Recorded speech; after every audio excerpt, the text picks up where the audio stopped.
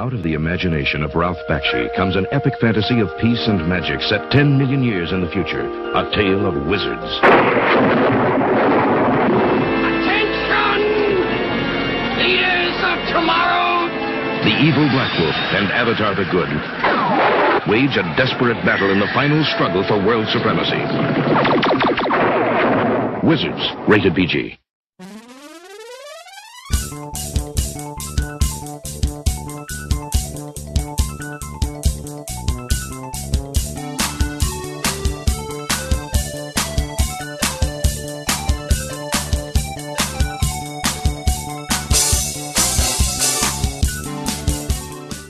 Welcome back to Saturday Night Movie Sleepovers.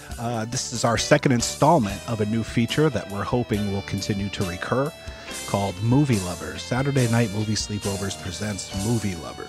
Usually on our show, Dion, my co-host, and I cover one movie at length, but the idea of this show is to talk to new people about their love of movies.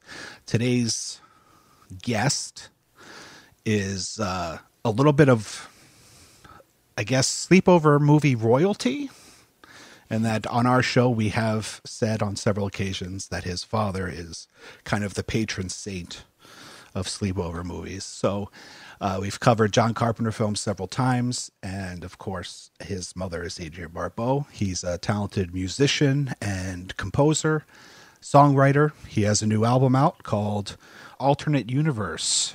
And today we are talking to Cody Carpenter. Thanks for being on the show, Cody. Well, thank you very much for having me. First, I want to talk a little bit about Alternate Universe. It's kind of electronic-based music, but you sing on it too, so it's very song-based. And how long did it take you to do it? Like, when did you start it? Well, let's see. I've been writing some of those tracks on there have been in the works for a couple years, actually. I've just been sitting on a bunch of songs that had vocals on them, and I decided I should probably do something with it, so I wrote a bunch of more songs with vocals on them and put them all together. Now, what is I don't know if I'm pronouncing it correctly, Ludrium? Oh, yeah. Ludrium? Yeah, it's not a real word, so you can really pronounce it. But how do you pronounce it? I pronounce it Ludrium, yeah. Okay. And what's the origin of that word? I just needed a made-up name. When you're playing like a role-playing video game or something like that, and you have to name your character. I always wanted to just use the same name, so I decided to come up with a fake name that kind of sounded cool, sounded like something. Oh, so that's what I came up with. Okay. I was wondering Absolutely no meaning at all. I know. Well, there's a lot of these guys that work in electronic music that all have, kind of handles. And I was wondering if it was that or just something else. I was just a little bit curious. Yeah, it's kind of a handle, I guess you could say. But actually, for the Alternate Universe album, I actually released it as a Cody Carpenter album. I kind of separate my Ludrium stuff, which is more instrumental kind of progressive rock stuff, and the Cody Carpenter stuff, which is vocals and a little bit more kind of accessible kind of 80s synth stuff. Yeah. So I kind of separate them, Yeah. Yeah. I really liked the Alternative Universe album. Kind of right up my alley. I mean, that sound that this kind of synth sounds that you're working with on that album have become, they're making a bit of a comeback in a weird way. And right. So it was kind of the right time for that. And just wondering, what is it about those sounds, the keyboard, the synth, a little bit of history about like why you kind of gravitate towards that stuff? Yeah. That's the kind of stuff that I loved when I was younger. I love the synth sounds, and that's an influence certainly from my dad. He's a big synth user, and he always has used a lot of those sounds in his scores and things like that. So I'm, heavily influenced by that style. And like you said, it's kind of making a comeback with, artists nowadays. So I thought maybe I should make an album kind of in that vein. I guess you were born when this album was made, but I don't know how familiar you are with your dad's album of Waiting Out the 80s. But I don't know if I was born or not, but I am familiar with the album. I don't know, it's probably not right to make comparisons, but I do find that there's a certain familiar tone between the two of those. Your new album and that one. I mean, I think it's possibly because vocally you and your dad, your dad back then anyway, have kind of a similarity, and it's working a lot with those kind of synth tones, and it's a little bit poppy, which I know you don't describe your stuff as that, but I think definitely some of the stuff on this new album it does have a little bit of a pop sensibility to it. Oh, for sure, yeah. I'm just looking right now. That album was 1985, so I was born, but I wasn't conscious enough to be listening to the album, anyways. Now, speaking of your dad, you just spent, I don't know, probably almost a year, a little less maybe, touring the world alongside your dad. What was that experience like? Oh, it was great. We really only did Europe and the United States, but yeah, it was a an amazing experience. I was blessed enough to see the show 3 times. So 3 times, wow! Yeah, okay. I saw it in New York, and then I saw it in DC. And then I actually saw you guys on Halloween night in London, which was great, which was fun. And actually, I think you guys, I don't know about your dad, but I think you guys at least the band stayed in the same hotel I was staying in. Oh, really? I saw you guys packing up and leaving. Great! Like the day that I was going to leave England, I saw you guys packing up the van and heading out. Yeah. The show, for people that didn't have a chance to see it, the show was this kind of great blend of your dad's probably most famous themes, as well as stuff from the 2 Lost Themes albums, which, in my opinion, the stuff that played best live was the new original stuff than the themes. I mean, I think the themes were made for a very specific reason that doesn't necessarily translate to live performance as well as kind of the more isolated, tracks that you guys created for Lost Themes. But it was this fantastic blend of the two. With that said, my favorite track of the set list, my favorite song on the set list was the track from Christine that you guys ended with every night. And it partially because it was very different than the way it's used in the film. And I was wondering if maybe you could shine some light as like how that arrangement and feel came about for that track of Christine. Yeah, well, the original the theme from the original score, we could have kind of done it that way, but I think it was Daniel Davies. He's the guitar player. He's kind of the third guy. It's myself, my dad, and Daniel that are kind of doing everything. Yeah. Daniel had the idea of kind of making it into a kind of a more rocking number. And so it was really his idea, and he came up with the arrangements and stuff like that. I think it really turned out great, and it feels great as a closing song. It just has that quality to it. Yeah, it becomes very poppy and ballady in a weird way. It was a great way to end the show. I interviewed your dad for a book that I wrote that came out last summer, which was it's called Scored to Death, and it was a book of conversations with horror movie composers. And I was just wondering, because you said that your dad, that the synth stuff, obviously was influenced by your father. Was your dad technically inclined back then? Because both interviewing him and Alan Howarth for for the book. It seemed like your dad was all about playing, but he kind of left all the technical stuff to Alan at that time period. Like he wasn't interested in that kind of stuff. I'm not really sure. I don't, because I wasn't. No, but I around mean, at that just like time. when you were growing up, like, you're influenced by it. Did he have equipment? I mean, did he show you how to use sure. it? Like, was he technically inclined in that way by the time you got see around what you're to saying. getting interested?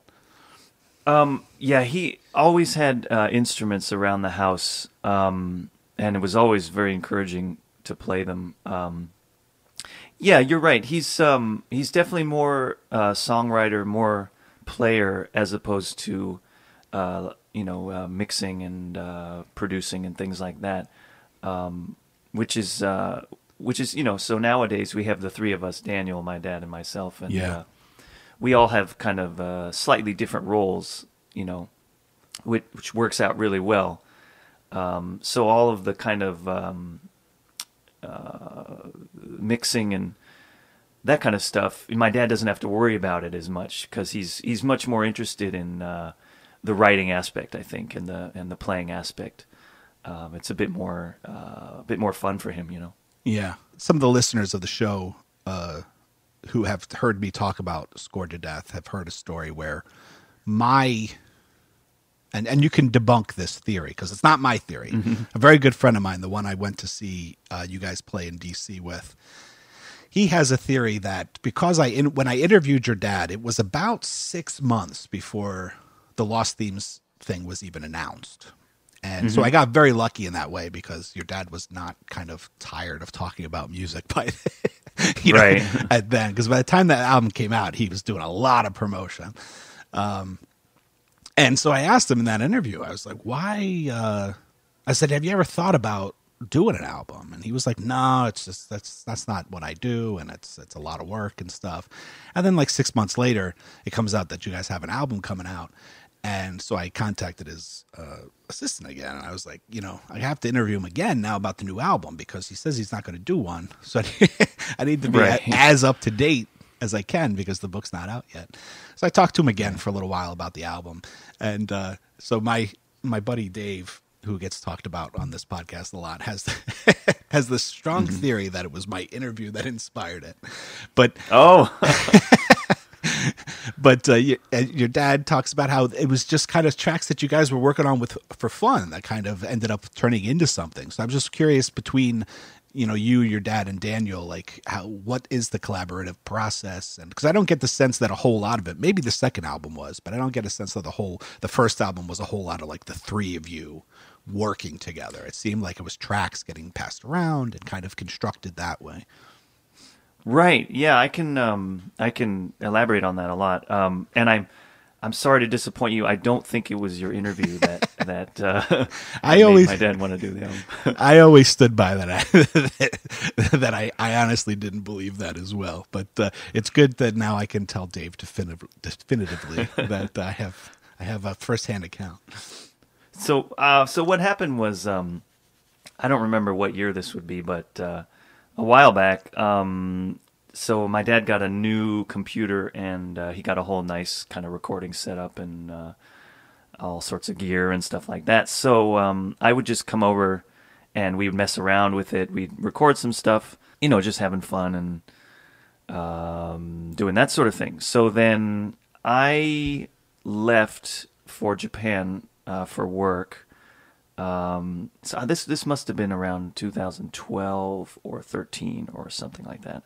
Probably 2012 or maybe 11 even. Anyways, I left and it's kind of the stuff we had done was just kind of sitting there. And my dad was contacted by his music lawyer and asked if he had any material that he wanted to release. And so my dad remembered the stuff that we had done together and thought, maybe we could elaborate on this stuff and release it. So that's when he brought in Daniel and they started doing more stuff.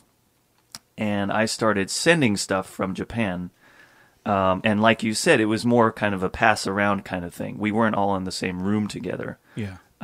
This is the first one I'm talking about. Sure. And that's pretty much how the first one came about. So then I returned from Japan right about when that was getting released, and so we decided to do the second one. And the second one was more we were all in the same room together kind of thing, which is why it has a slightly different feel from the first one, I think. Yeah. Well, the stuff played. I mean, I love the album. I love the studio albums themselves, but the stuff played great live. I mean, like I said, for me, those, other than maybe the Christine track, those were for me the highlights of the shows. They just, great. They feel more like complete pieces, and it seemed like you guys were unified on those a little bit more. Not to say that there was anything not enjoyable about your dad's themes and stuff too. And the rhythm section you guys had was really on point too. You guys had a great band. It was a great unit altogether for those live shows. Oh yeah, those guys are amazing. They're they play with Jack Black in Tenacious D. That's his band. Yeah. They're amazing. We're so lucky to have them playing with us. Those guys are great. Well, especially because so much of that stuff is kind of like electronically precise, that you guys really needed a drummer that could really hold it down.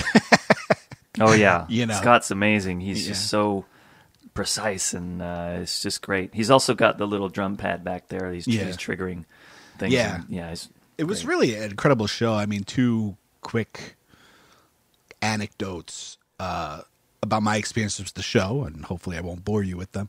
But the first one is when I saw you in New York, which was the first show that I saw. I was very excited. I made sure that I didn't, read anything about it. I didn't want to know anything about the show going into it. I'm sure you're probably sick of people talking about your dad, but your dad and his music and his films were very important to me, and were very much the inspiration for the book that I wrote in a lot of ways. And I talk about the importance of the In the Mouth of Madness score in the preface of the book, or the introduction, because that was kind of my gateway into this horror music. And I had just finished it. I think it was just about to come out, or had just been released, or was just on Amazon right around that time. And you guys get to the point in the show where you guys played the main theme to In the Mouth of Madness. And there's the section in the middle where you guys kind of all step back, and it's the only time your dad really plays by himself, right, on stage, and kind of the lights go out except for a spotlight on him, and his part comes, and it's, for me, seeing it for the first time, it was very moving. And I think it was partially kind of the sense of accomplishment of finishing this book that I had been working on for 3 years. That track being a very important track as to how that book came about. And then it was like kind of this moment of, everybody cuts out except for your dad, and he's just standing there, and it's like everybody's giving kind of props to your dad as he's playing for us. And I was very moved. I actually was moved to tears at that point of the show. Oh, great. for the first show. So it was, the whole show, and especially that track was, it meant a lot to me. And I appreciate that you guys came out and played for fans like that. The second quick anecdote is when I saw you guys in DC, I was sitting on the front row. And I personally felt that the New York audience wasn't into it enough. So I had taken it upon myself in the DC show to try to get people clapping and get some audience reaction. And the only time your dad ever acknowledged it was you were just starting your solo on the track from They Live. And I just yelled out, "Do it, Cody!" And your dad looked at me and he smiled, and he just had this big pride of a father smile on his face for like a good 30 to 40 seconds while you soloed, based on my, my excitement about hearing you, rock it on that track. I think I remember someone, I guess it was you, someone saying something like that for that show. That was very great. Thank you very much for that. Yeah, well, having seen it already, like I knew where those kind of moments were coming, and Right, right. And it was I'm a blues musician, so it was very cool to, see you guys do that track as kind of a, Oh yeah. I mean, it's a blues track anyway, but to have you guys elaborate on it, you adding a little bit of a jazzy kind of solo to it, and then Daniel taking kind of a more rocky blues guitar solo, really kind of helped, like have that song realized for a live audience. It was a real thrill. Now, like you, I suspect, I guess like me, I suspect that your parents had kind of split up when you were really young. Right? Yeah, I never knew them together. I was a baby. I think I'm sure it's probably right after I was born or right before I was born, something like that. Yeah, I have the same situation. I have an I have an older brother, so he has a little bit of a more of a recollection of my parents together, but my parents were apart for as long as I can remember. So I'm just curious, like growing up as part of a having a split family like that, like did you live with your mom? Did you live with your dad, or was it truly like split? Initially, I was mostly with my mom, but then I went like half and half kind of thing. It's kind of half the week with my mom's, half the week in my dad's. What kind of situation did you have? For the most part, especially like my youngest years, I saw my dad on the weekends. And then, I think that's similar to what my situation too. First, and then I think partially my love for cinema comes out of the fact that there were these odd occasions that I remember growing up where my dad would pick me up on a weeknight and take me to the movies. Oh, cool. And one of those movies is something we'll talk about later, but I remember my dad picking me up on a weeknight and we saw Transformers the movie. Oh, great. Oh, wow. Okay. That's great. And which we've covered on the regular show, Saturday Night Movie Sleepovers. We did that a long time ago. And another memory is my dad doing the same thing for Flight of the Navigator, a Disney movie from the 80s. And so I think in a lot of ways, I think my love for going to the movies stems from these kind of excursions of, usually I'd see my dad on the weekends, and he did take me and my brother to the movies a lot, but there was these odd times where on the weekends he would pick just me up and we would go to a movie every once in a while. Oh, that's great. Do you have any kind of, oddly fond memories of occasions like that with your dad? Well, I guess I could say, he took me to the set a number of times when I was growing up. I want to say in the early 90s, for example, on Vampires or on Mouth of Madness. I would be on the set while he was shooting and watching him, do his thing. That was certainly an amazing experience that I think a lot of people didn't have. And it's just great to see my dad in his element and working and things like that. That's certainly something that stays in my memory, Sure. I mean, my dad was a lawyer, so I never really got to see him work, and surely watching him work probably wouldn't have been as interesting. Not as much fun, yeah. as watching your dad direct a movie. And stuff like in the Mouth of Madness, I mean, were you around and get to see like the crazy, K&B effect, like monster effects and stuff when you were there, or was that not on the days when you were there?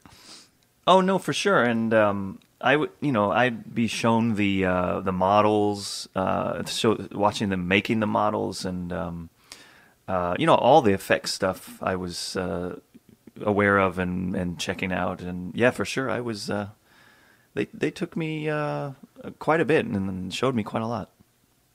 Now, before we kind of steer more into the direction of us talking, just two guys who love movies talking about movies, I was wondering if, I think, and I could be an oddball or a weirdo, but I think based on interviews that your dad has given and the movies he makes, that fans of his probably have a certain perception of what he's like.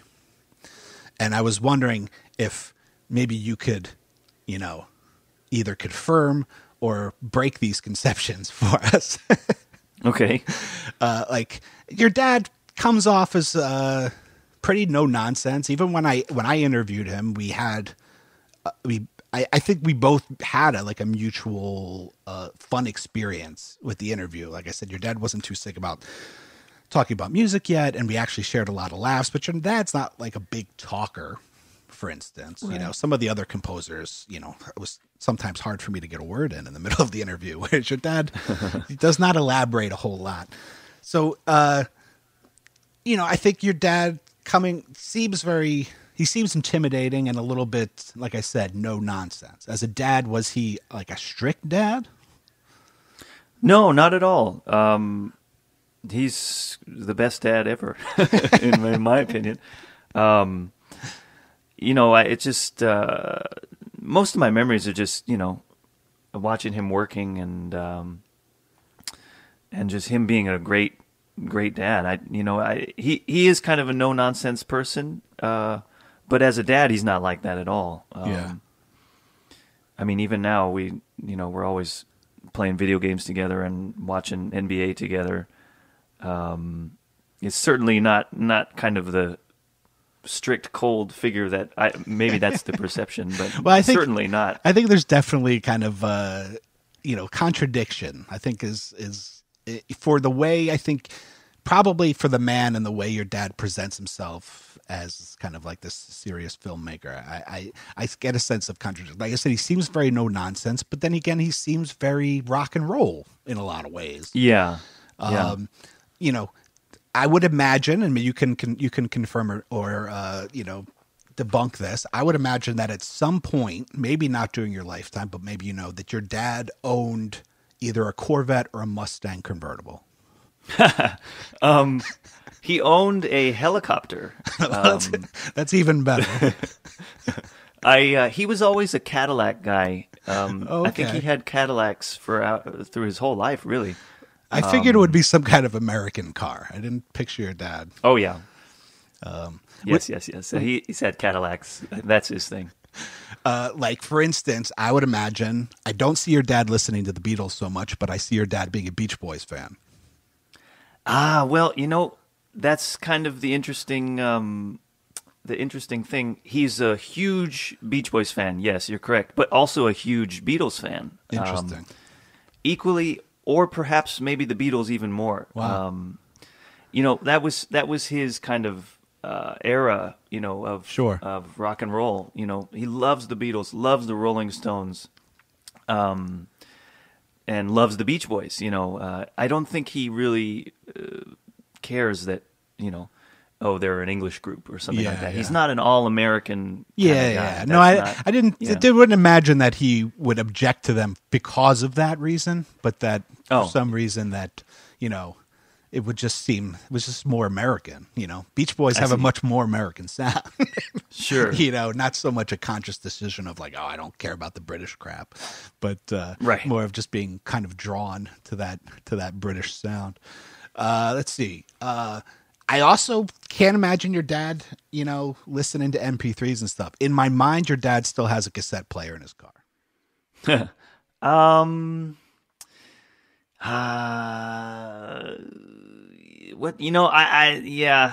does listen. Nowadays, he listens to MP3s, I have to say. But he doesn't drive a lot anyways, so he doesn't usually listen to music in his car. And it would be a CD if it wasn't his car. I hate to say it's not a cassette tape. No, I would imagine so. But like I said, that's why we're having this conversation. Right. Does your dad sing along in the car? He certainly used to. We would drive up to Northern California, and I have very fond memories of. In fact, we'd sing the Beach Boys. We'd do like the harmonies and stuff together. Yes. So yes, he does. He did anyway. I have no basis for this, but I picture your dad being a fan of Tom Petty and the Heartbreakers. Oh, I don't know. Like I said, it's an assumption based on nothing. Yeah, I wish I could tell you that was true, but actually, honestly, I don't know. If your dad was going to drink beer, I imagine it would be something like Red Stripe or, Peels. Does your dad drink beer? And if so, do you know the brand that he would gear towards? He used to, and he always had one brand that he drank. Hold on, let me try to steam. What is it? Oh shoot, I'm trying to remember the name of it. Oh man, I wish I could remember the name of that thing. Sorry, I can't remember the name of it now. But there was a specific brand that he always used to drink. To your recollection, was it domestic or imported? Oh, it was probably domestic, but honestly, I just can't remember the name of it. Hold on. Oh shoot, it's not. I can't remember. Sorry. That's okay. I appreciate the effort. And when your dad smoked, what was his brand? Let's see. I want to say Winston. Oh, okay, yeah, I could see that. I was going to say, for some reason, I would have said something like Marlboro Lights. Oh, okay. But Winston, just because Winston didn't come directly to mind, but that makes total sense to me. But to be honest, I could be wrong about that. It's Yeah. been a while, and my memory's not so good on. No, that's okay. I appreciate you playing along. Okay. And I guess the last question is, about your dad before we move on, is like clearly your dad talks a lot about Howard Hawks and John Ford and all this stuff. Mm-hmm. But I imagine that your dad has to have like guilty pleasure movies that he would never, talk about. We all do. Not that I always say I don't really feel guilty about liking anything that I like, but I imagine that there's got to be some like oddball movie that your dad will watch every time it's on TV, even though, we would never expect it. Can you think of anything that might be, that might hit that category, that criteria? Well, there's one specific movie that comes to mind, and one kind of genre of movies that comes to mind for me. I think my dad's, true kind of love is the science fiction films of the 50s and 60s. Okay. And I don't mean the good ones. I mean all of them, like the really cheesy ones as well. And not only sci-fi, but kind of the horror movies as well. If one of those will be on TV or something, he'll definitely watch it. Now, in terms of a specific movie that, for whatever reason, has become a tradition in the household, is the first Independence Day. Okay. Yeah. Whenever it's on TV all the time, and for whatever reason, whenever it is on TV, he has to leave it on, and we all have to watch it. It's very strange.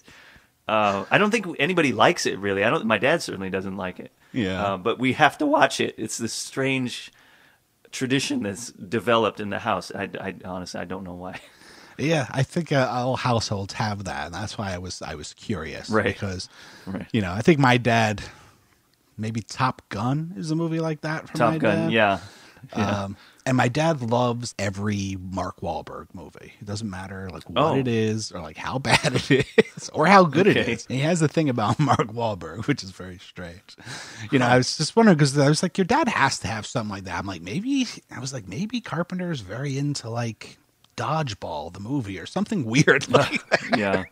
But Independence Day is a good one. Yeah, I'm not even sure if he likes it. But no, I think it's kind of like a torturous thing. Like we have to sit through it again, for I don't know why. It's just this strange tradition. Well, it's a perfectly fine movie. I mean, it's a blockbuster, and Bill Pullman, great in it. I mean, there's nothing to be ashamed about watching Independence Day. Let's see. So now I would imagine, because I'm not surprised that your dad's into like the 50s sci-fi and horror stuff. I don't picture your dad being a guy that keeps up with the horror genre, which was another reason why. I don't even picture your dad being a guy that loves, the horror genre as a whole, but a guy that is talented at working in it and hopefully enjoys working in it. But I never really saw him as a guy that, was keeping up and like reading Fangoria and keeping up with what the latest trends are. But I would imagine that watching movies had to be at least a little bit of a thing in the household growing up, right? For me, yes. And he showed me many, many, many movies growing up. And I would watch stuff at my mom's house as well. Sure. So yes, that of course that was a big part of growing up. Now, in preparation for this, we kind of talked about, I was curious to see what kind of things you were into, and you warned me ahead of time that you're not a huge horror fan, which is totally okay. Right. I don't think it's weird. You said you kind of indicated that it might be weird because my dad's John Carpenter, but I'm not that into horror. I don't necessarily think that's a weird thing. Oh, I'm glad. But many people do. It's they just assume, but I'm glad that you don't. Like I said, I don't know. For some reason, I don't see your dad being like a diehard horror guy. Anyway, you're right. Yeah, I think you're right. Yeah. I think a lot of the guys, especially from your dad's generation, had success with certain genres and then got offered that work going forward. I don't see your dad being a guy that hates the horror genre, but I don't necessarily ever imagine that your dad was a guy that was, gung-ho about all things horror, especially because, we think of him as a horror director, but clearly if you look at his body of work, it is kind of eclectic. Of course you have Escape from New York and a movie that, you listed. So I'm assuming that it's a movie of your dad's that you like, which is Big Trouble in Little China. Right. And stuff like that. It's Big Trouble in China is arguably the most fun of your dad's movies. That's why you kind of gravitate towards that one. I think so. Yeah. And just like you said, I kind of wish that my dad wasn't sort of pigeonholed as only a horror director, because he's not, obviously, like you said. And Big Trouble is the perfect example because it's pretty far away from horror in any respect, but it's a really fun movie, Yeah, it's also got a great score. Yes, I love the score for that. Yeah, up to that point, up until the 90s, that was probably your dad's biggest score in terms of just sheer size of it all. And even the song, with the vocals, the pop song. Mm-hmm. I love that song so much. I remember watching it when I was young, and I figured out the chords to the song, and the soundtrack is just so great for that movie. Yeah, I think that's the surprise when that video was put on. I think was put on the DVD that came out a number of years ago. Was watching and seeing that's Carpenter singing that part. Right. I don't think anybody imagined that he would sing with that kind of smooth, kind of low voice. Other than Big Trouble in China, we talked, you mentioned it a little bit earlier based on a kind of a fond memory of mine, but and I've seen you mention this movie on Twitter as well, Transformers, the movie. Oh, yes. From 1986. Yeah, so that, I think I watched it in 1986 when I was 2, and I would watch it repeatedly every day. I think my mom, she, back in those days, she would record the TV onto VHS, and then that's what I would watch. And we somehow got a copy of Transformers the movie. I don't know if she recorded it off the TV or if we had the VHS or something. Anyways, I would just watch it repeatedly over and over again, and just every day. And so it was a huge part of growing up was that movie, Yeah. I never saw it in the theaters like you did, which I'm, it's a huge, I wish I could have done that. Yeah, let's see, that's 86. So I was about 8. Okay. So I was old enough to kind of remember, but it is a really early kind of memory. Like I do remember seeing it, and I do because now we look back on it, and we talked a little bit about this when we covered it on the regular podcast. I mean, especially at the beginning, it's pretty messed up. Oh yeah.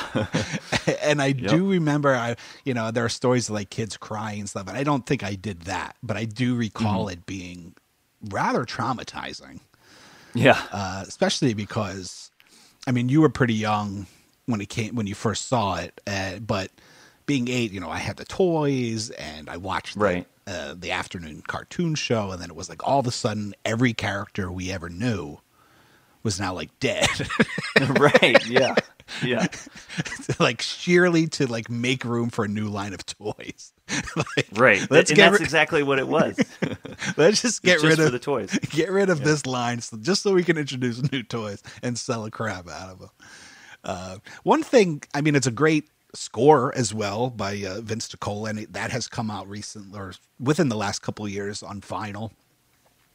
But one thing that I was kind of shocked about when I watched it, a year or two ago when we covered it on the show, is how kind of like sparse not the music, but like the actual film soundtrack is.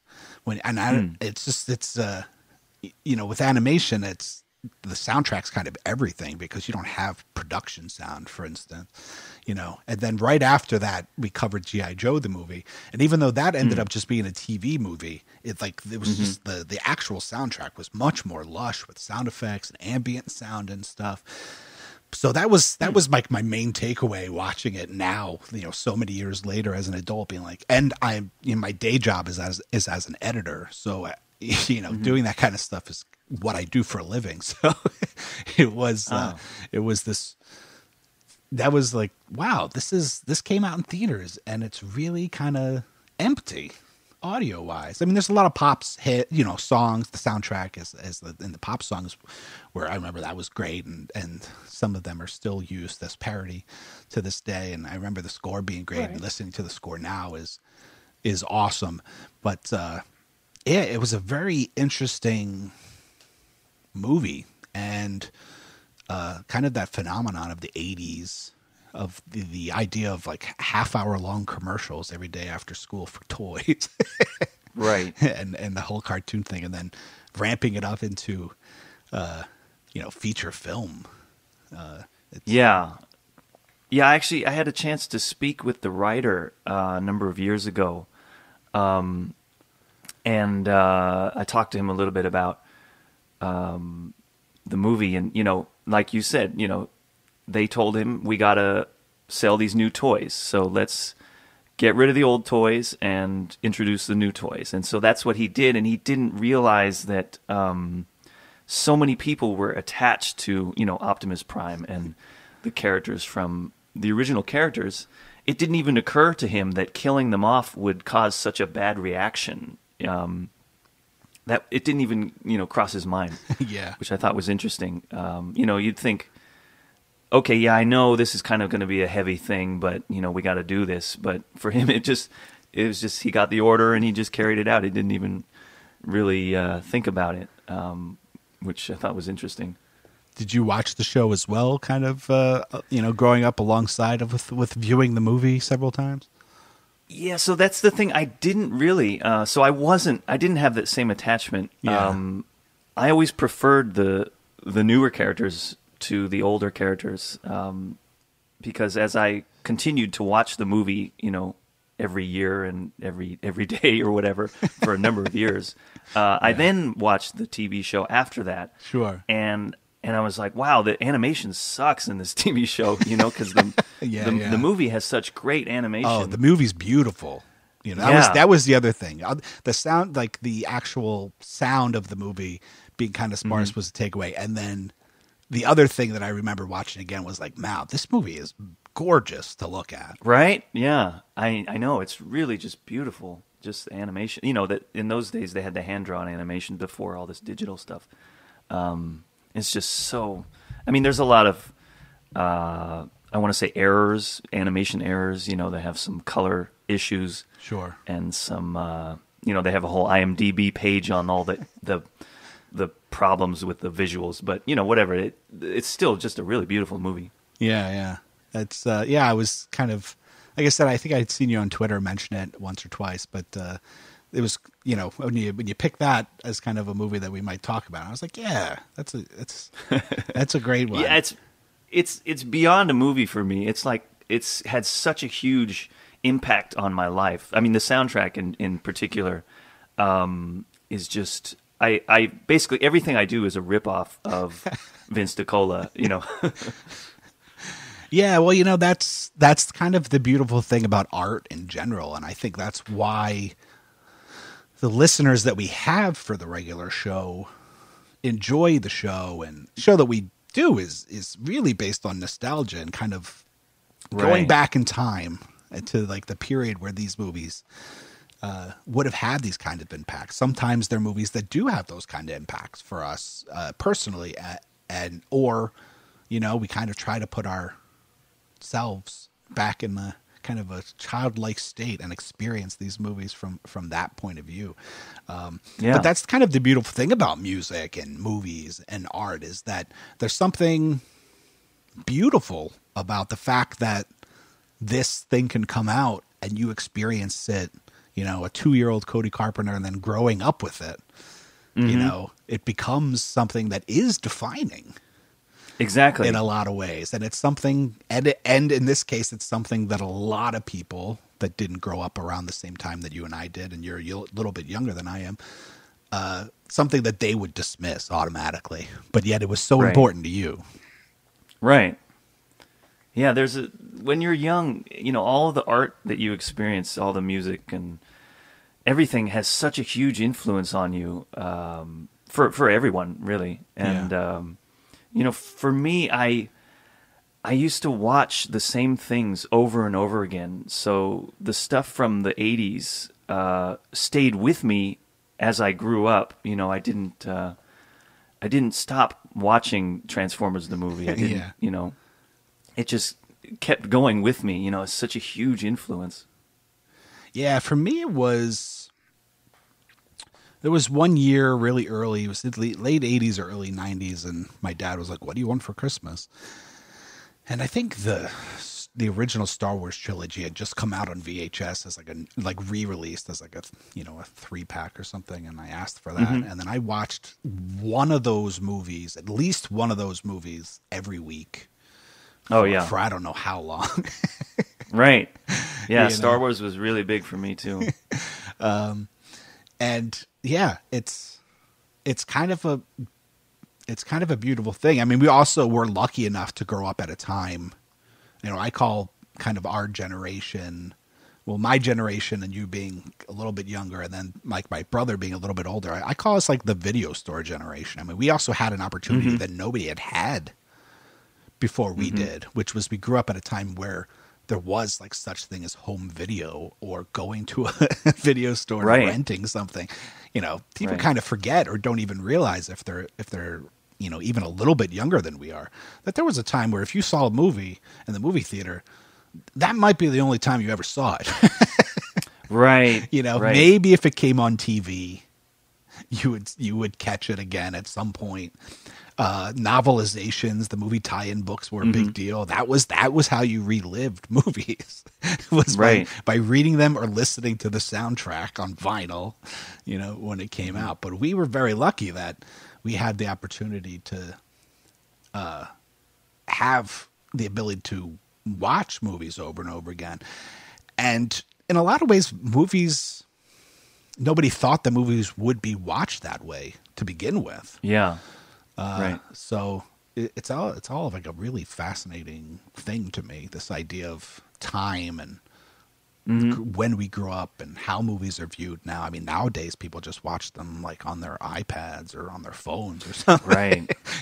There's almost too many, too much variety. I'll sit there and try to find something on Netflix or Amazon Prime or something, and I'll spend a half an hour looking for something. I'm like, now I don't have time to watch it. Yeah, I know you. I mean, about the VHSs, I think the reason why I kind of stayed watching the 80s stuff even as I grew older was because I had a certain number of VHSs, and you can't, there's no internet, you can't watch anything else. So I would just watch the same things over and over again, Like Sure. I'm looking at it right now. I have this GoBots Battle of the Rock Lords VHS. I'm not sure if you're familiar with that one. Yeah, classic. But and what else is over there? Oh, Visionaries. You know, the TV show is a cartoon by Hasbro. I had the this. It was very short lived, only 13 episodes, kind of a GI Joe kind of thing. But anyways, I have the VHS there. I just watch it over and over again. You know, but yeah, definitely just different time. You know. Yeah. Well, I also I didn't have at my dad's house. I had cable, but at my mom's house, I didn't have cable. So at some point, when my mom finally got a VCR, which I don't even think was until I was 9 or 10 when my mom got remarried, my aunt gave my mom a VCR for their wedding. Oh yeah. And I remember the first thing we watched, which we got out of the library, was Star Trek 4. Oh yeah, sure. Because they had that at the library. That was the first video we watched on the VCR that we got. My dad had a VCR, long before that, and we would rent movies. And we've talked about it on the show. Like, we used to go to Rite Aid to rent movies back then because video stores were not popping up as kind of full-fledged stores yet. And I have this funny story. Not to harp on your dad, but a very early VHS memory was my dad and my older brother and my stepmom rented Christine. Oh yeah. On VHS, and I was very young. I mean, we're talking. It was probably like a new release on video. So I mean, I was maybe 4 or 5, and the opening of that movie is they're manufacturing the car, and then it's indicated that Christine is sentient in some way, and she doesn't like the guy in the car, and you see that slams the door on the hood on the guy's hand, and then kills the guy in the car, and I was freaked out. Right, as 4 years old, yeah. And I was like, I don't want to watch this. And I remember leaving the room, and my dad and my brother kneeling down to my height, and them being like, she's like the car's like Kit from Knight Rider. Okay. I don't know about that. Talking me into coming in and watching that movie. So right. It was a very odd time. Now, you indicated Transformers, we just talked about. You also indicated that you're often drawn to animation. Oh yes. Is it? What is it? I mean, obviously, there's probably a visual aesthetic that you're drawn to, but what is it specifically that kind of draws you to animation? Yeah, that's a good question. I don't really know. And I'm not even sure. Do you guys usually talk about animated films on your show? We at all? talk about anything that pops into we've covered a few, and we're actually anxious to get back to it.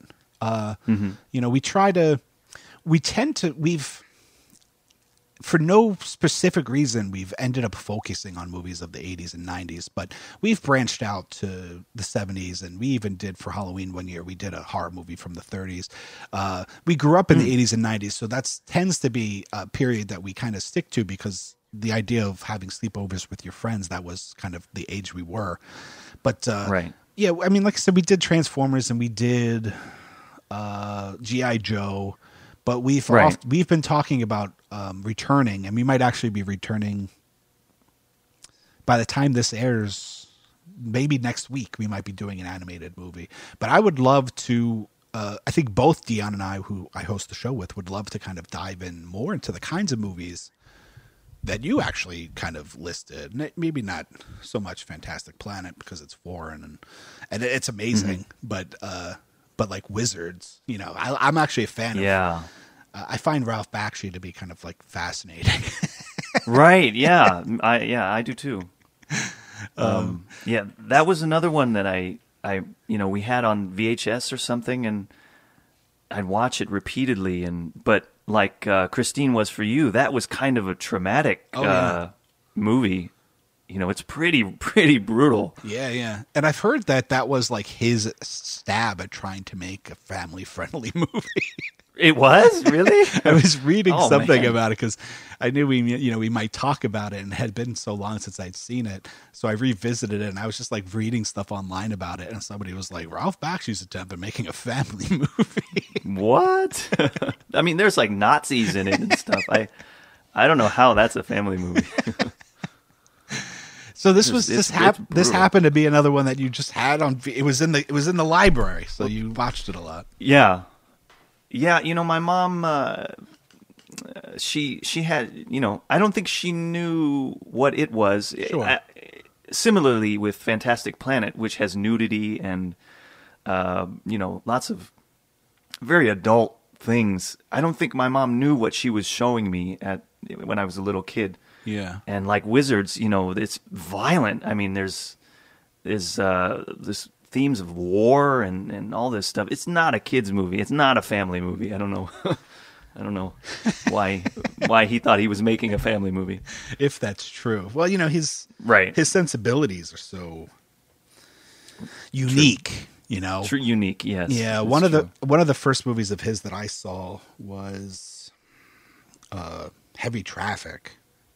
Okay, yeah. And that was, obviously, it's a completely different animal than something like Wizards or, the Lord of the Rings movie that he did. Or, right. This very urban. I think, I don't think it was till recently where people started to acknowledge adult animation. Mm-hmm. Clearly with Fritz the Cat or whatever, he was a little bit of a pioneer in that way, but we grew up in high school with anime was becoming a thing. And it was becoming a thing here. Things were becoming available to us. Mm-hmm. You had picked, you had mentioned that you're a fan of Akira, but I remember in high school seeing like Ninja Scroll. Oh, yeah, sure. And becoming, kind of fascinated with that. And they had made, in the 80s, they made a Golgo 13. Movie, animated movie that I love to this day. And, but I think people make this connection of like animation means kids movie. Right.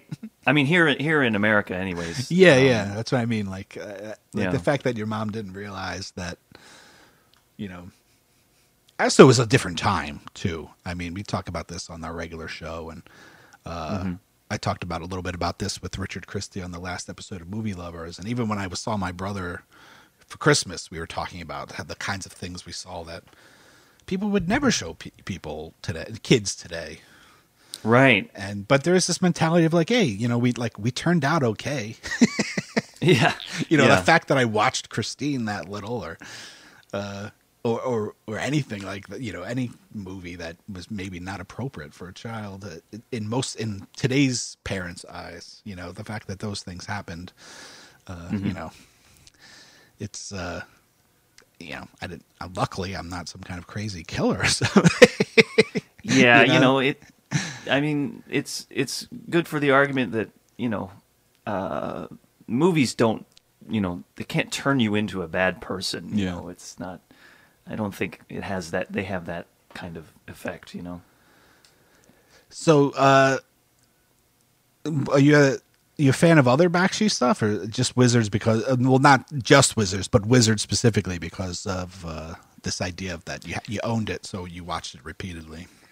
Yeah, that one in particular was kind of a big one for me. I then, when I got older, I was interested and wanted to watch his other stuff, But when I was younger, I wasn't really aware of his other stuff, because it's very adult. Sure. Most of his stuff is very adult. Yeah. But yeah, as I got older, I kind of watched some of his other stuff. Although I haven't seen the Lord of the Rings one yet, though, and I've heard that's really good. I actually, oddly enough, I haven't seen that one yet either. Okay. Yeah, it's weird how you kind of skate around the ones that would be probably the most likely to be seen first. Right. Sometimes they slip through the cracks. Right. But yeah, I remember Cool World. Oh yeah. That was a fun one.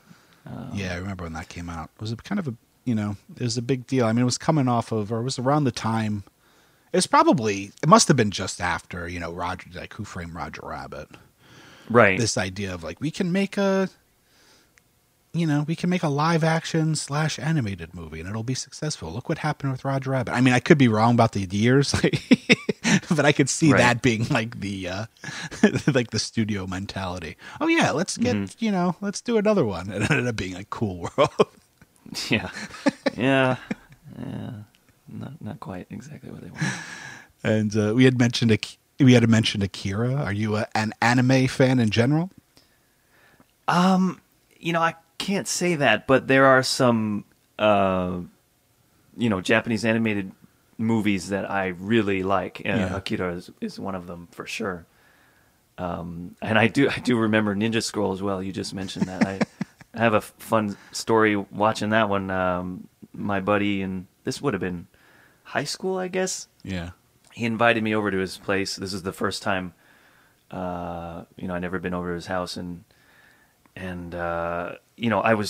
this was like late at night. I was so tired, and I just wanted to go to sleep, and he just kept playing the movie and rewinding the scenes, and he would not let me go to sleep. He forced me to watch this movie over and over again. I mean, it's a good movie, but I was just so tired. I just wanted to go to sleep, and anyways, that's my memory of that movie. Well, yeah, I'm sure, not specific to that movie, but part of the whole thing of our show is the sleepovers with your friends. So I'm sure we all have stories like that.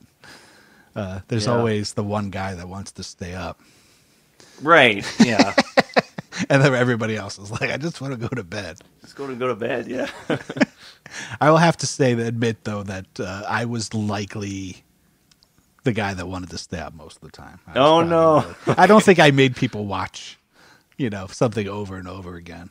For me, I kind of have the attitude that you have with, the anime stuff, and that, like, I think people would label me as a horror fan because I do love horror, and I've been a champion of horror for a long time. Mm-hmm.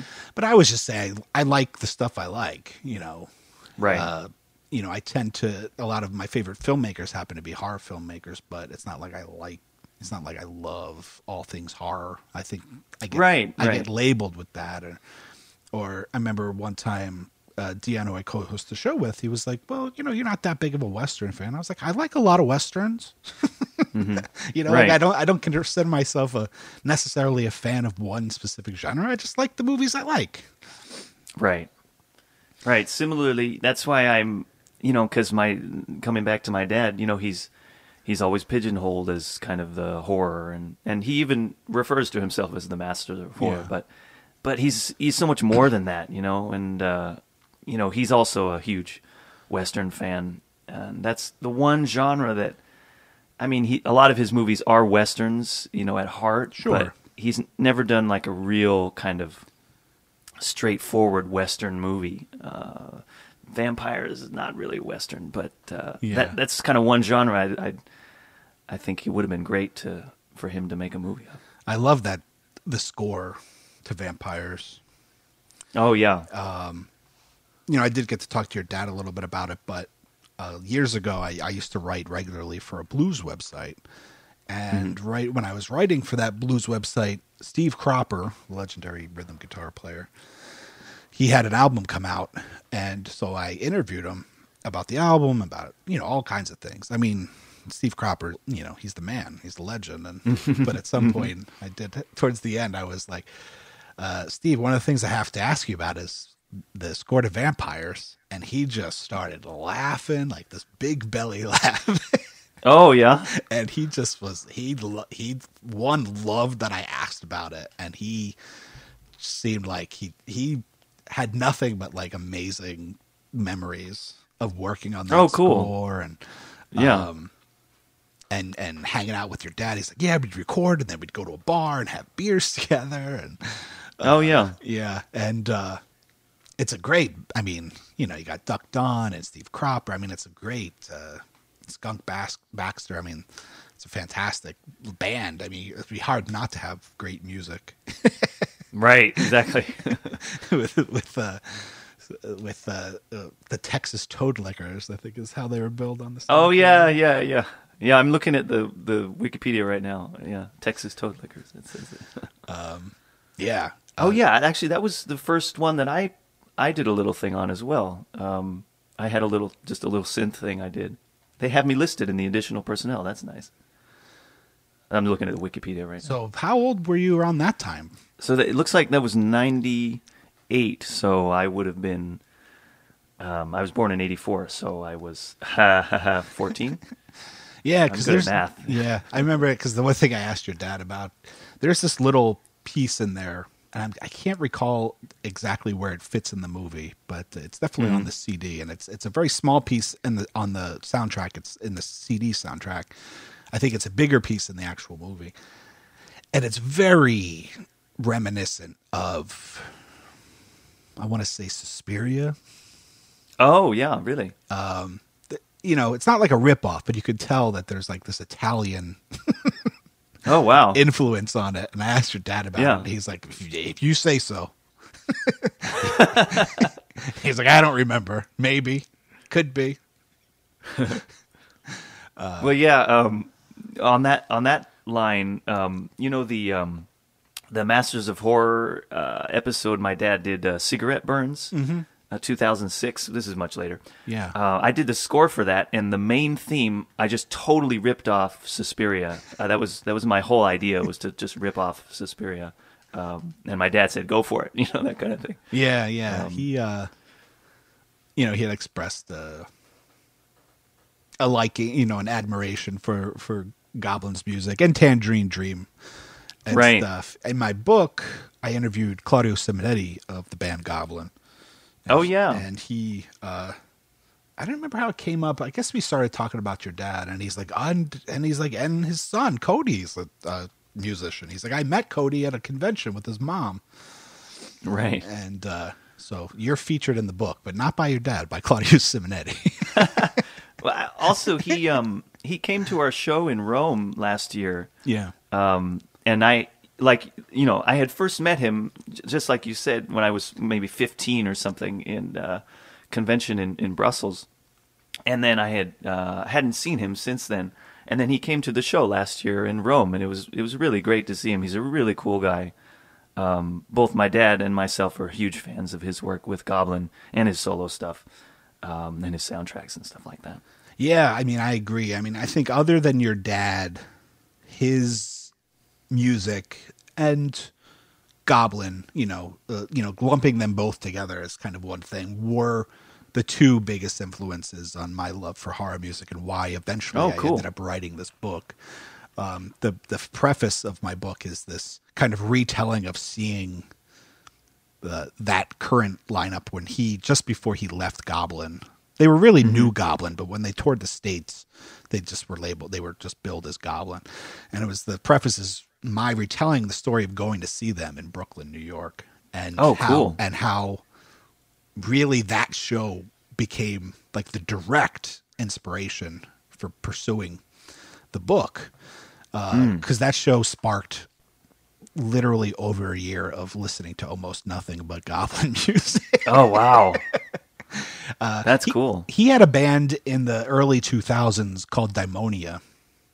Yes, I remember that. Yeah. Which had a big impact on me. I don't know why, how. Anyway, I had the first one, the CD they put out, which was called like Dario Argento Tribute or something. And this was before I had an MP3 player. We're talking about like 2000. I guess it was 2001. I just graduated from film school. And I had sold my car to make my senior film. So I had no car. So I got, I entered the workforce fresh out of college, and I would take public transportation everywhere. And it would take me like 2.5 hours to get to work. And I dug out like a Walkman because I didn't have iPods were just becoming a thing, and I didn't have one yet. And so I made a tape, and side A of the tape was Hall & Oates' Greatest Hits, and side B was Daimonia. Oh, wow, that's a great combo. And I would just listen to that tape every day. I would listen to on the radio, the FM radio on the Walkman. I would listen to like the last hour of the Howard Stern show because he was still on terrestrial radio then before he went to satellite. And then on my way home, I would just pick up wherever I left off, and it was this perfect blend of, whatever I needed musically at that time, it was either covered by either Hall & Oates or by Daimonia. That's great. And really I gotta see if I still have that tape somewhere, because I like literally for a year. That's like all I listened to was just this Wow. weird. It would flip over, and then it would be like it would go from like Maneater, flip over, and it would be like the Dawn of the Dead, soundtrack. And the thing with Daimonia was, it was not specifically Goblin, but mostly Goblin. It was the Dario Argento scores, but done rearranged to be more like songs. Oh and had a much more like metal vibe to them. So it was like this hard, kind of retro melodic metal versions of Dario Argento themes on one side, and then like Sarah Smile and Rich Girl on the other side. That's funny. Are you probably familiar with the Cherry 5? Oh yeah. They put out a new one. Well, I mean, obviously it's not the They same did? band, Oh. but the same singer. Kind of. Oh, I got to check that out. I didn't know they had a new thing going on here. Yeah. I really like that album. The old what is it, 75 or whatever. Yeah, I got the kind of the skinny on that when I talked to Claudio. The band was called Oliver. Oh, okay. And they recorded this album, and I guess Cinevox, whoever their label was, when it came out, it was called Cherry 5. And basically, for those people that don't know, Goblin is a progressive rock band that scored a bunch of Dario Argento and then a lot of Italian horror and exploitation movies throughout the 70s and then into the early 80s. But their very first album was a song-based album with a singer actually singing English because, they were fans of Yes and King Crimson and, Emerson, Lake and Palmer and stuff. And they actually lived in England for a short time. And they put these songs together. They were really trying to make it. They were even shortly managed by Yes's manager, and then something happened. I think he went off with Yes, and Goblin was in England without management. They decided to come back. They recorded those songs. So there's English vocals. It's a very British sounding progressive rock on that first album compared to the stuff that they would do like a year later as Goblin.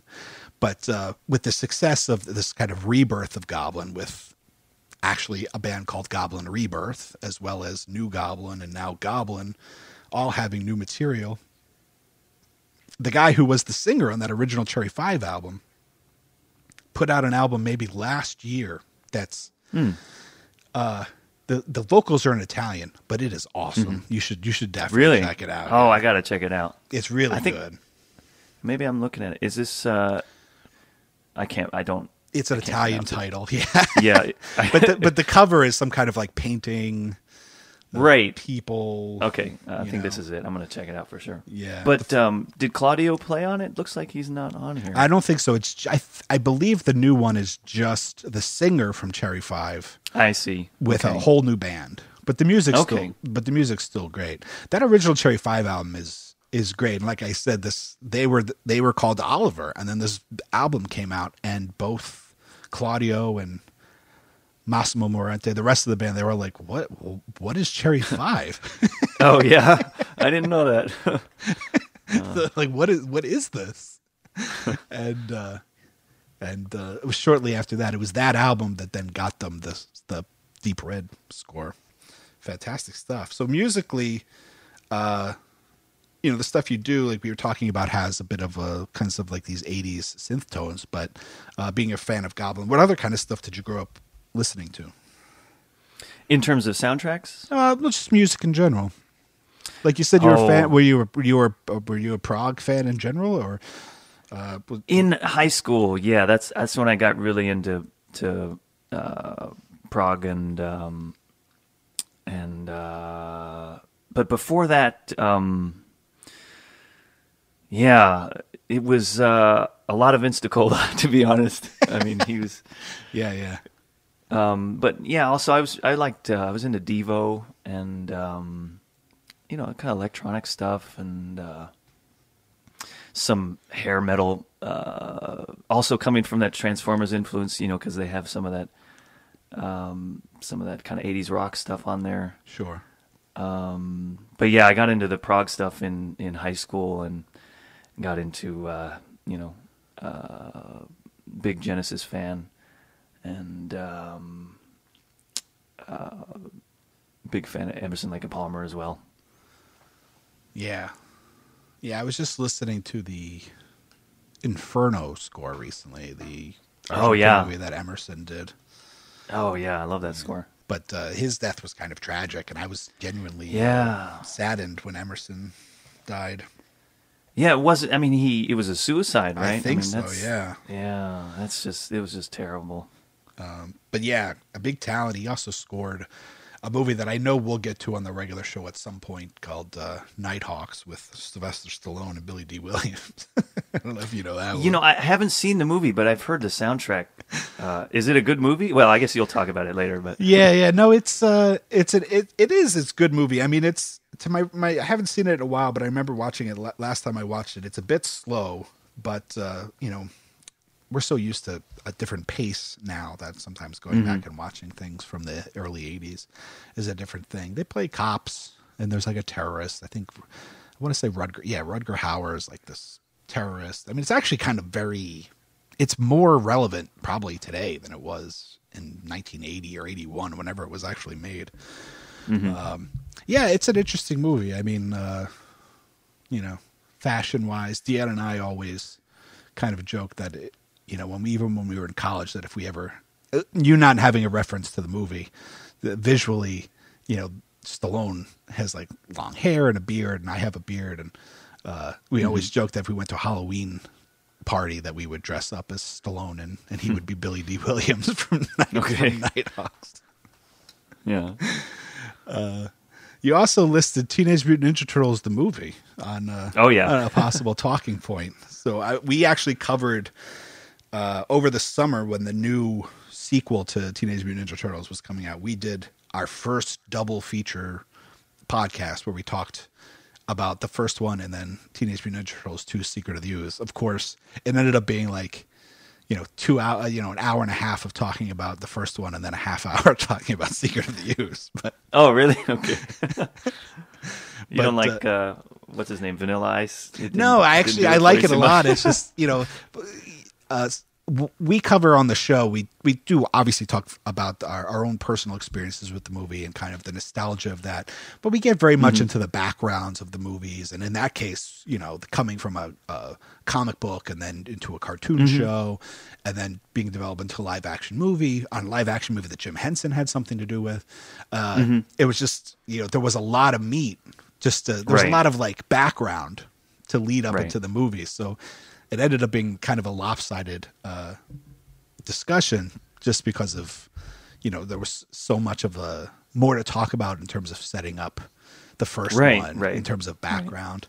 I have fond memories of both. I definitely saw both in the theaters. I think I actually saw the second one in the theater twice. Oh, wow. I think I saw it with a buddy of mine, and then like 2 days later, somebody had a birthday party where we all went to the movies to see it. Oh, yeah. I'd already seen it, but still was into seeing it again. I mean, it's a crazy phenomenon, the whole Teenage Mutant Ninja Turtles things. And you're a little bit younger than me, but Teenage Mutant Ninja Turtles was a little bit after things like Transformers and whatnot. So you were probably hitting that sweet spot in terms of age and stuff for the Turtles. Yeah, that was the TV in was it 87? Was that when it started? Do you know? Oh, I don't know. I can't remember. Deanna and I joke because we do all this research and then we talk about it, and then it's like instantly we forget it all. And then we'll listen back to the old podcast, and it's us talking. I'm like, oh, that's interesting. That's an interesting point. I didn't know that. And it's like me saying it on the podcast. Oh yeah. Here, I'm looking at it right now. Let's see. Yeah, 1987 was the cartoon series. So that was another one. We had it on VHS, and I just watch it over and over and over again. So when the movie came out in 91, I think, of course that was prime time, for me. Yeah. It was like 90, 91. Yeah. That was an interesting time. For you being a little bit younger, it might not be this way for you, but for people that are my age, I'm 38. A generation before us, the movie was probably Star Wars. But for us, there's a pre-Batman the movie and post Batman the movie. Oh yeah, You know, Okay. it was like a landmark, like it was just this huge thing and all the publicity. You remember it, and so that was '89, and so I think a lot of those kinds of things got greenlit because of Batman, because the movie is, yeah. you know, tonally, you know, not dark, but surely darker than the TV show. Although the original comic book was much darker, than Right. both. But the movie itself, you know, it was a great time to be a kid. That's for sure. Yeah. Yeah, did you ever see the stage show that they had, the Ninja Turtles stage show? No, I didn't, but I remember. You were probably I a remember bit when old it existed. by that time. Yeah, yeah, that was pretty amazing too. Did you go to that? Did I your went dad one take you to time. that? No, it wasn't my dad. It was. I think I went with my friend, and his parents took us. And they're dancing around and singing, Yeah, and, yeah. fighting on stage and stuff like that. It was fun, Yeah. Yeah, there's a great documentary. Unfortunately, now I'm blanking on the name of it, but there's a great documentary about the whole like history Oh yeah, of the Turtles, and you should probably check it out. It's really interesting. Oh, It yeah, kind for of sure. follows it through, the invention of the characters through the comic book, the independent comic book, into like the toy marketing, and Mm-hmm. in the movies. It's really interesting, and they even get into that stuff, the live stage show, and yeah. all that stuff. To my recollection, there was like a marketing campaign along with like Pizza Hut Yes, with yes, that you're live right. show. Yes. And the original Teenage Mutant Ninja Turtles Nintendo game was Oh yeah. the game that was one. crazy. I mean, it couldn't get past the underwater bit. Yeah, I but, was just gonna say that, like electric, algae. Yeah. But it's like in those days, it didn't matter. You just played the same levels. The same first 3 levels over and over again. It was awesome. Yeah, no, it was a puzzle. But I know you've talked in other things about kind of your love for video games and the video Mm-hmm. game music of your youth. Yes. Yes. Also, my dad as well. He's a big more than I am now. He plays a lot of games. The second time I interviewed your dad, like I said, for the book, he had by that time had done way too many interviews, I'm sure, for his own liking about his music. So I feel very blessed that I got to talk to him way before any of that, because you could just tell he was just not in the mood anymore. Right. And yeah. I've said this to my friends. I genuinely think he was playing a video game the second time I talked to him. Oh, I'm sure he was. No doubt about it. I was like, I heard like button clicking and and stuff. Anyway, so I would love to talk to you more, but I think we're going to wrap it up because I don't want to take any more of your time. Okay. Again, the album is Alternate Universe. Now it's available pretty much everywhere you download music now, right? Yes, only digital though. And no physical release as of yet. Yeah. But it's on iTunes and Amazon and all Yes. those things. Is there anything about it that we didn't cover that you would like to let people know about it? Yeah, you mentioned briefly it's got kind of a more pop element, and that's true. I tried to make it a little bit more catchy, a little bit more accessible, so hopefully anybody can listen to it and enjoy it. So I recommend everybody listen to it and enjoy it. Yeah, I recommend it as well. I asked after I saw that you had it, I downloaded, I listened to it, and that's when I asked you if you wanted to come on and talk about movies and stuff, because I genuinely really enjoy it. And Oh, thank you. I urge anybody who, especially if you're into, the nostalgia for the 80s, it definitely has tonally in terms of the actual sounds and stuff. It's very, very much, a part of that aesthetic. That's what I was going for sure. Yeah. What is there? You said, the Ludrium is different than the Cody Carpenter stuff. Where can we find your other music? Yeah, the Ludrium stuff is on my Bandcamp page. I'm also working on a new album that will feature some pretty amazing musicians. Jimmy Haslip on bass, and Virgil Donati is going to play drums on one of my tracks, which I'm super excited about. Wow. We're working on that now. I don't know when that's going to happen, but yes, you can listen to the other Ludrium stuff on the Bandcamp page. Very cool.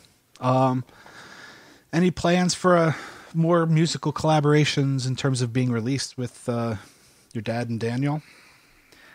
Nothing really. But you know, there's always talks of different things. Nothing is in the works, so to speak, but I'm sure we'll be doing something because I'm back in LA right now. So yeah, I was wondering. yeah. You know, clearly, you know, your dad has the notoriety factor, but I always wondered, kind of like, why wasn't it, you know, like John Carpenter and Sons or something?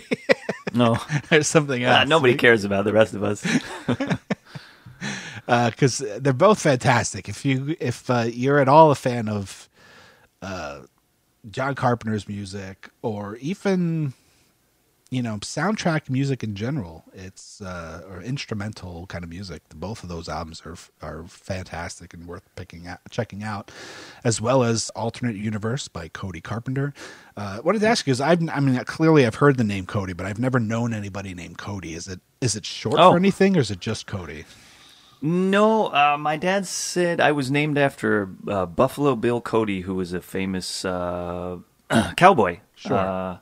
A real person, a historical person. Yeah. It's not short for anything that I know of. Maybe, I don't know, maybe it is that I don't know about. But Yeah, I don't know if it was like, you know, I don't know. I don't even know what it would be short for. yeah, right.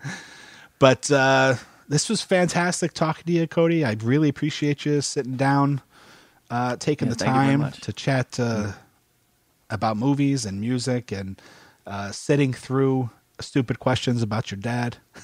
No, it's all good. I appreciate it. Again, my name is Jay Blake, and this is Saturday Night Movie Sleepovers presents Movie Lovers. We've been talking to Cody Carpenter. You can find his music on iTunes and Amazon, or at Ludrium Bandcamp site? Bandcamp, yeah. And That's you're right. also LUDRIUM on Twitter as well, correct? Yes, that's me. And you can follow our show at Sat Sleepovers on Twitter. We have a Facebook page. Our show is available pretty much anywhere you get podcasts, including iTunes. And I have a book out called Scored to Death, Conversations with Some of Horror's Greatest Composers. It's available just about everywhere you can buy books, but it's also on Amazon, in paperback, and on Kindle. I want to thank everybody for listening. I want to thank Cody one more time. And Thank you very much.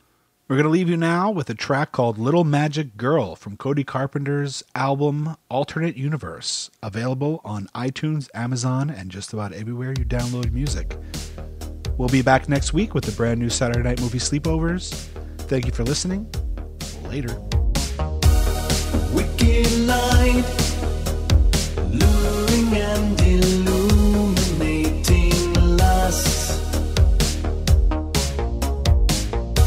Stainless heart, metal and encumbered by her spell. As the darkness feeds the night, she stands alone.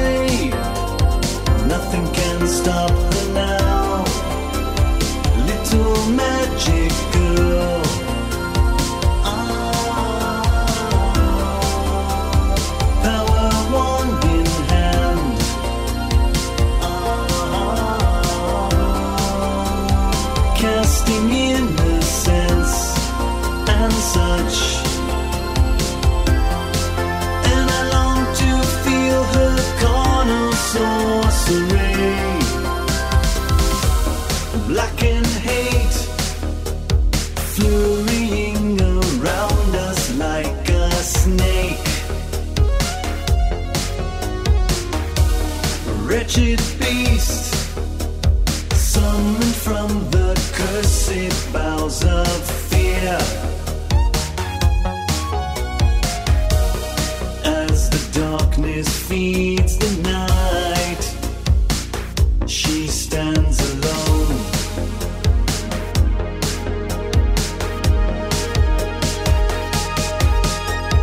Bound by her hex of all vanity, a belief in some ancient way.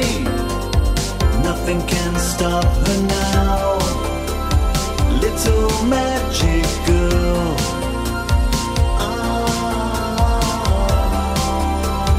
Power wand in hand.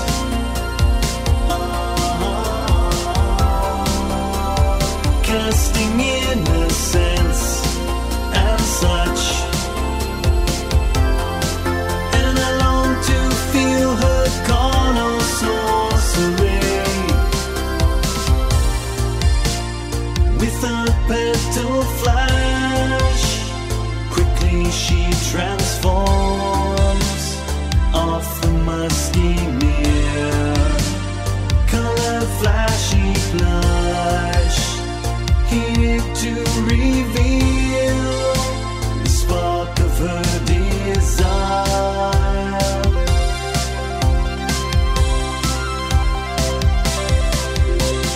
Bound by her hex of all vanity, a belief in some ancient way. Nothing can stop her now. Little magic girl.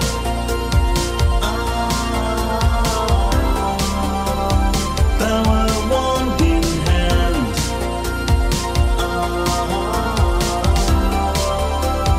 Casting innocence and such.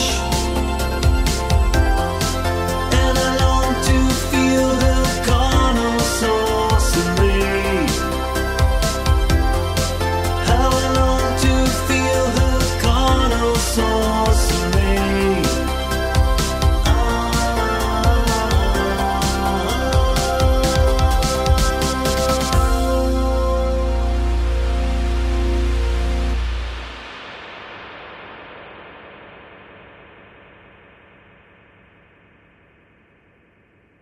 Oh, I didn't mention my dad has a copy of your book sitting on the coffee table at his house. Oh, that's I'm happy to hear that. Yeah, it's right there.